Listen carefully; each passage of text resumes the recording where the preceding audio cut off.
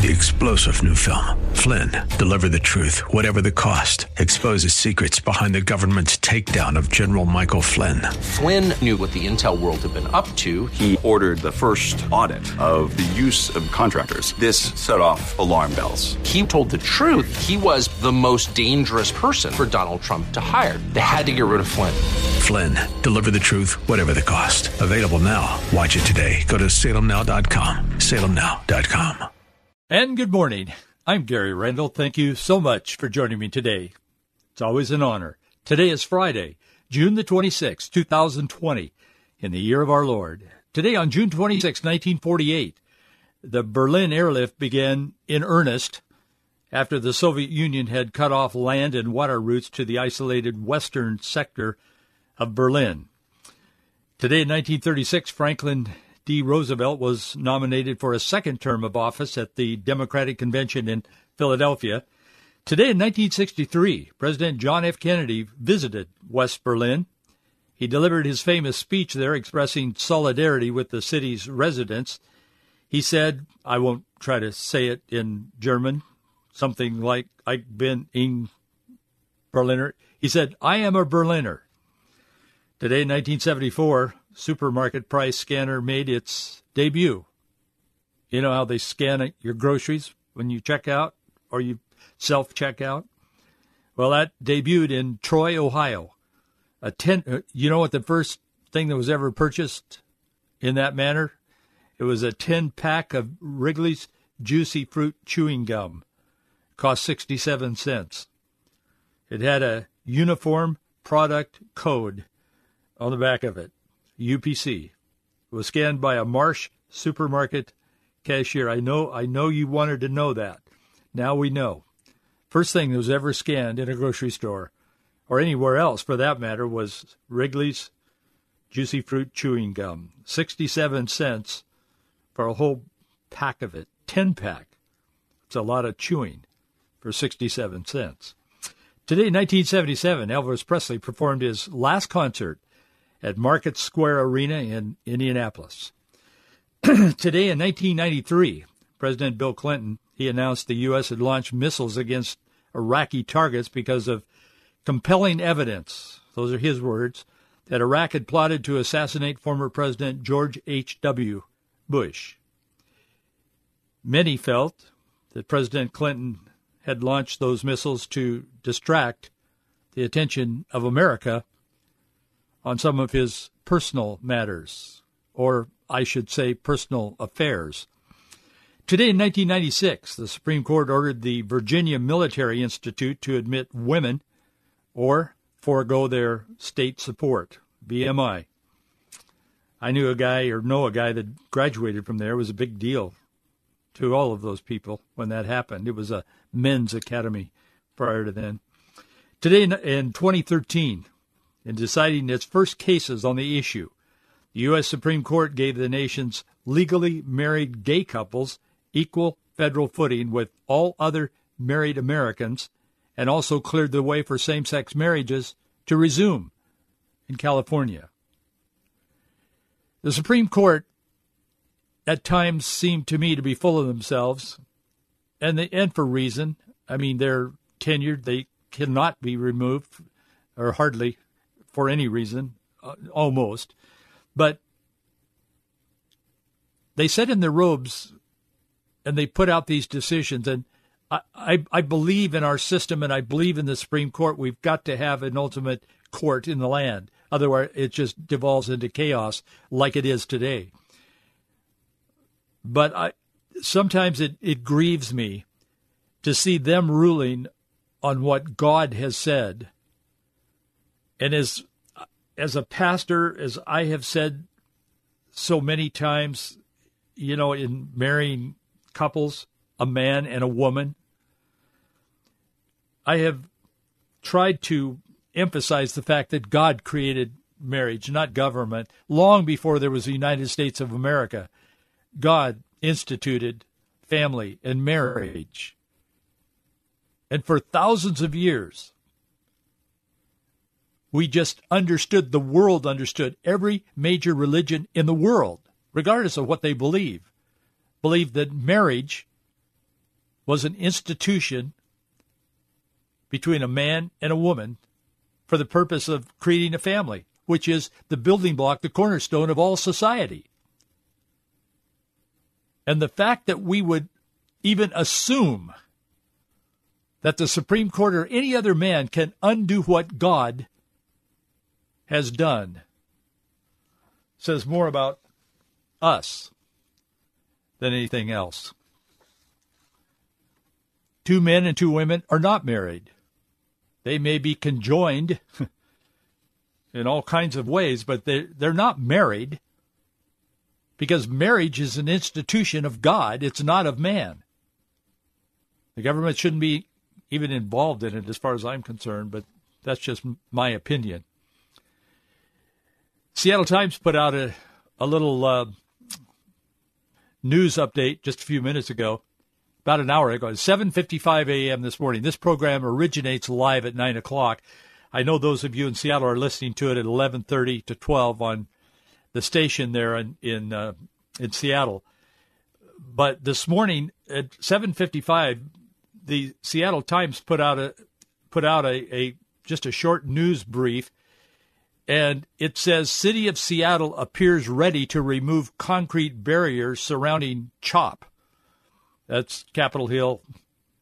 They're now calling it the what are they calling the Occupy? I call it the occupied portion of the city. They're calling it organized protest. But the little short news brief says it appears Seattle's Department of Transportation is in position. This was at 8 o'clock this morning at 12th Avenue and Pike Street on Capitol Hill with trucks and machinery to begin removing the concrete barriers that have defined the edges of Capitol Hill organized protest, or CHOP. City crews were at the protest zone at 6 o'clock this morning, 6 a.m. At least one protester was lying in the street to block a piece of machinery. The Seattle DOT spokesperson, Ethan Bergeson, said around 7:45 that he is working to get clarification. He's trying to figure out, I guess, from the department what's going to happen at the CHOP site today. Utopia is being attacked by the city, who has been celebrating them until the last few days when murders started occurring there, as many of us predicted would happen. So by the time you who listen to this program in Seattle hear this, probably other events will have developed, and throughout the day this will dominate the local news here in the Northwest, but it will also become national news because Seattle is being watched by all news organizations. So that's happening as we speak today, and we'll see how that plays out. And as I said, it will dominate the news today. The irony of all of this is that the mayor of Seattle allowed a bunch of far-left radicals to create their own 6-block utopia. That's why all this is happening in the first place. She called it a festival in one news conference and in another. And I know I've said this before, but I'm having a hard time getting past this stupid statement that she made. She called it, to the press, it was a national news story. She said it's a summer of love, referring to San Francisco in the 60s. But after just a couple of weeks, what we have learned about all of this is that they want a really different kind of America than any of us have ever known. We immediately learned that they would build walls and barricades around the border, even though they're anti-border, to keep out people they didn't want inside. Those seeking entry would be greeted by armed guards demanding to see their papers. Instead of trained police accountable to the public, arbitrary laws would be enforced by a self-proclaimed warlord running around those 6-block square carrying an automatic, semi-automatic rifle in a densely populated area, passing out weapons like that to people who are not even checked. They don't even know the background. They could be a terrorist from Iran, for all they know. They don't know who they are, but they're passing out these semi-automatic weapons in this densely populated area. Nobody would have any protection from killings, assaults, and robbery, but they said, we'll take care of it. That was before 3 separate shootings have taken place over the last few days. Sexual assaults are becoming rampant there, from the insiders say. So much for hashtag say no. Unwanted sexual aggression has been put aside. Whatever happens, happens. There was no food. They ran out of food, except the food they had in this so-called utopia was what the capitalists gave them, the capitalists that they hate so much. It's not like they're trying to hide what their game is. They're not trying to hide what they want to do. But the last piece of this whole craziness, they set up a perimeter inside this CHOP area to protect black people from the racism of white people within the community. Their word, not mine. White people created this special segregated areas where only black people could go. That was in the name of Black Lives Matter. I know it's hard to digest. It's hard to, what do they mean? I don't know for sure. I'm just telling you what they've done.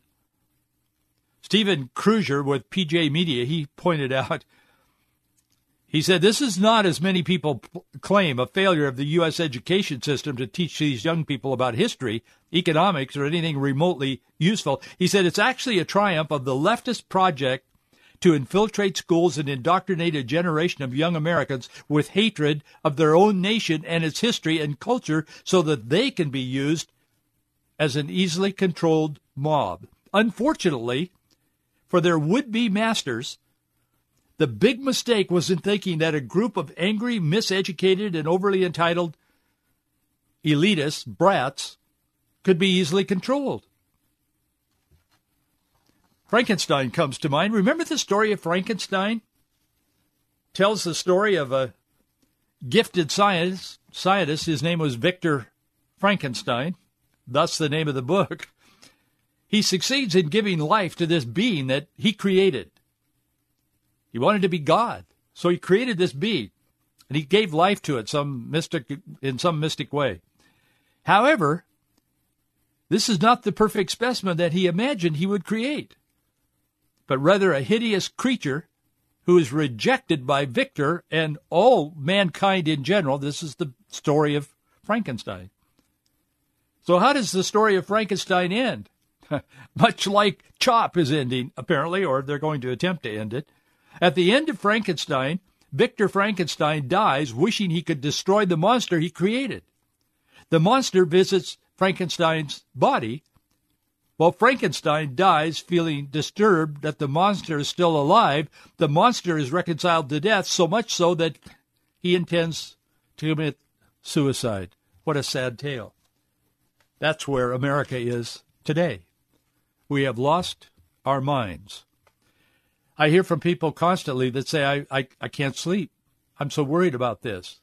I'm worried they'll come to my neighborhood. I'm worried that they'll destroy my city, my area where I live, and so on. I mean, there is a lot of concern, and I'm hearing it from some who listen to this program, but just in general. I thought of Scripture, how important Scripture always is, but how important Scripture is to us today. Jesus said, John 14, peace I leave with you, my peace I give unto you. Not as the world giveth, give I unto you. Let not your heart be troubled, neither let it be afraid. The peace of Jesus Christ passes all understanding. You can't define it. You can't explain it, really. But when Christ becomes a resident in our lives, and he does when we invite him to become our Lord, our Savior, and we say, Jesus, I believe that you are the Son of God. I believe that you were crucified, that you died for my sins, and you rose from the dead. When we make that confession of faith, there is a transfer, and we do it in good faith with God, believing, confessing with our mouth. There is a transformation that takes place. It's just unexplainable. But it's in that context that this kind of peace comes to our hearts, and to all of you who are followers of Jesus Christ, who know him and you know that you know him, rest in his peace, because we live in crazy times. There is no other real legitimate, I mean, you can go into some form of denial, I guess, but there's no real peace outside of that of Jesus Christ. The psalmist had not experienced the Messiah, but he wrote, "He that dwelleth in the secret place of the Most High shall abide under the shadow of the Almighty. I will say of the Lord, he is my refuge, my fortress, my God, in him will I trust."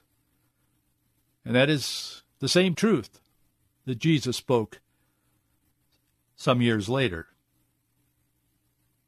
Let not your heart be troubled, neither let it be afraid.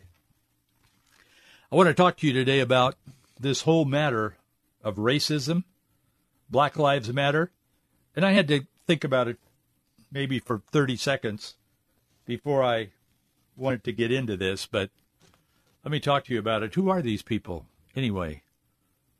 They're storming cities. Now they're showing up in more rural areas, smaller cities, small towns, demanding statues, demanding all kinds of things be torn down. And it's not just in large cities now. It's pretty much everywhere in some form or another.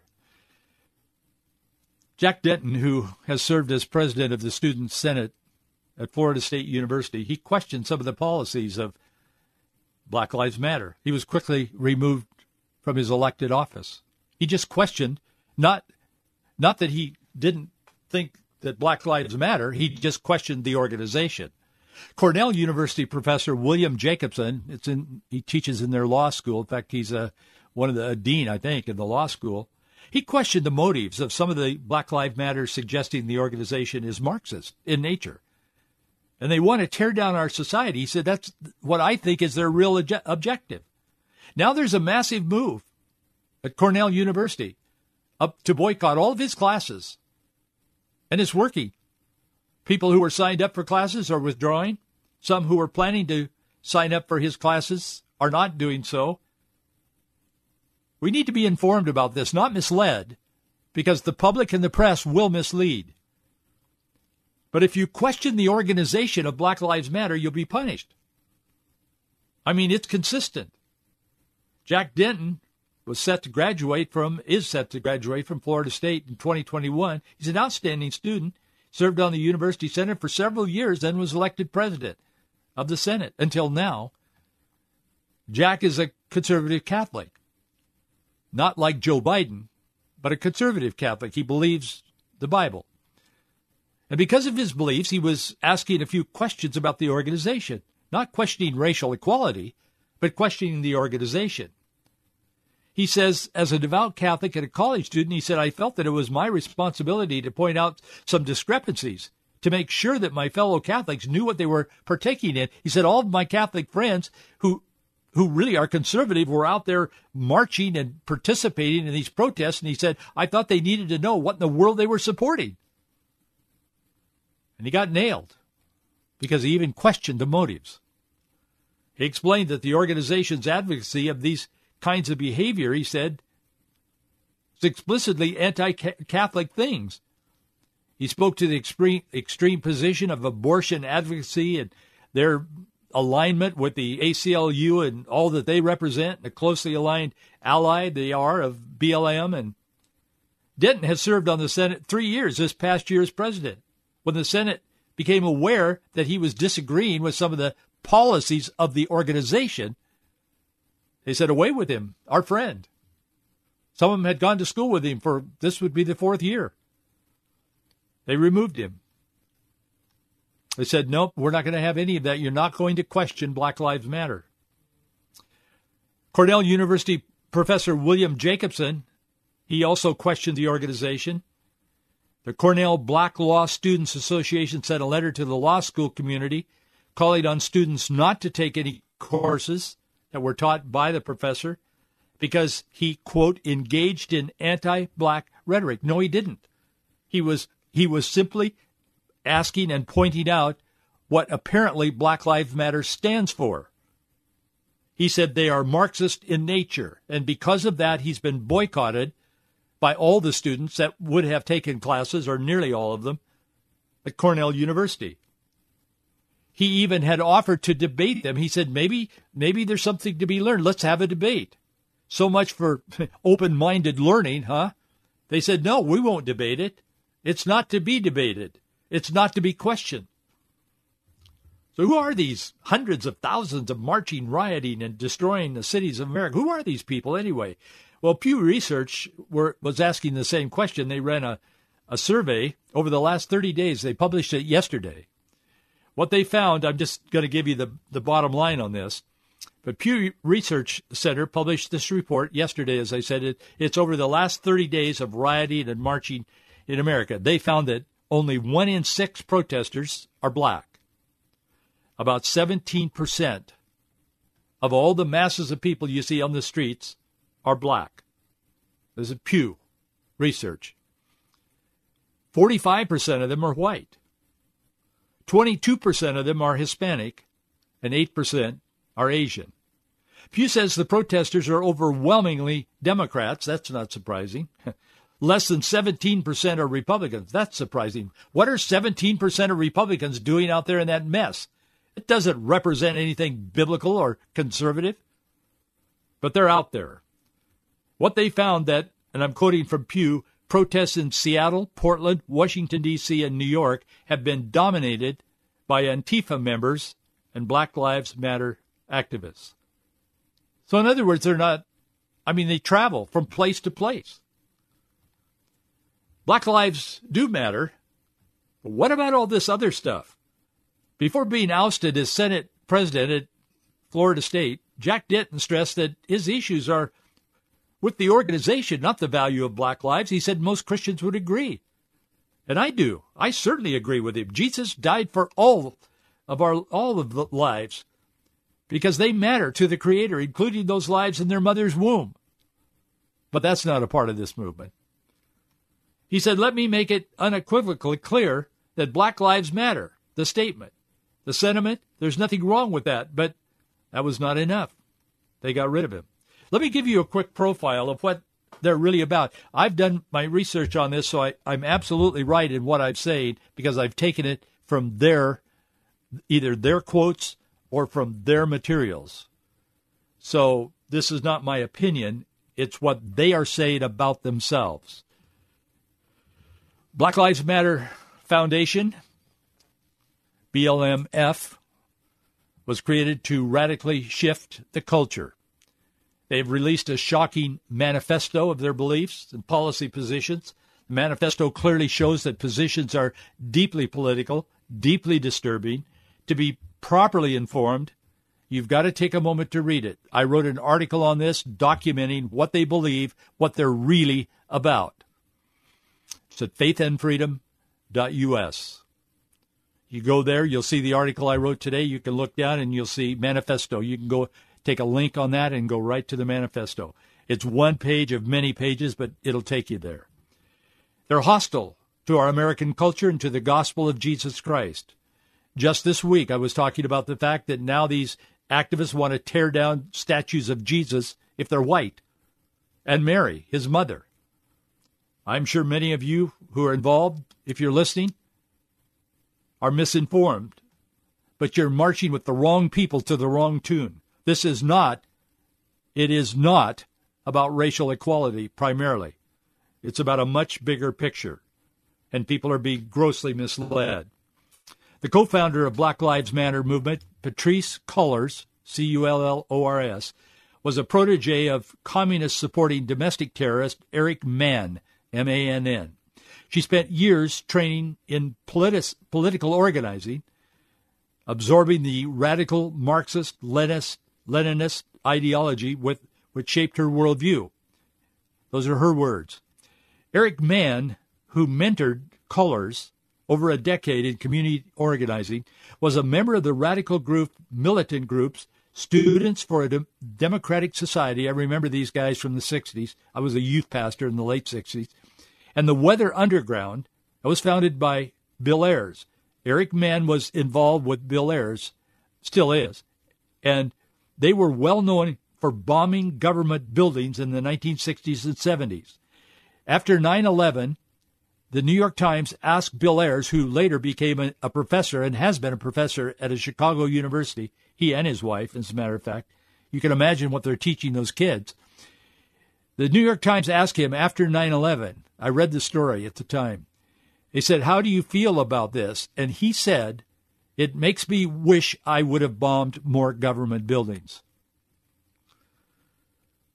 Barack Obama launched his political campaign career with a fundraiser in the home of Bill Ayers and his wife. That's a fact. A video from 2015 shows co-founder Cullors, who was mentored by Mann, who is an associate of Bill Ayers and has been for 40, 50, 60 years.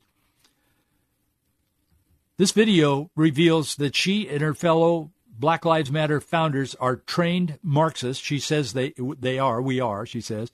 She said, and I quote her in this video, and that's part of this article I wrote, the first thing I think is that we actually do have an ideological frame. Myself and Alicia, that's the other co-founder, in particular are trained organizers. We were trained by Marxists.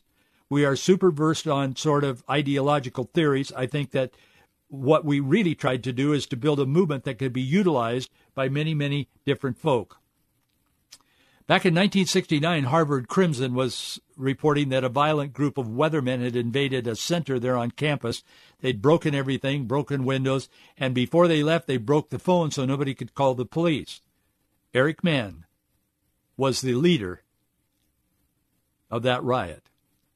He is the mentor of the founders of Black Lives Matter. Martha McClellan was interviewing this guy, Newsom is his name, the other night, and she asked him, he's the leader of Black Lives Matter New York. Has a lot of power, a lot of influence. He said, if this country doesn't give us what we want, then we will burn down the system and replace it. All right?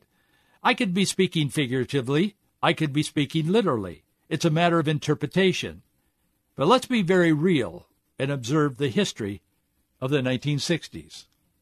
Apparently, he too has been mentored by these same people.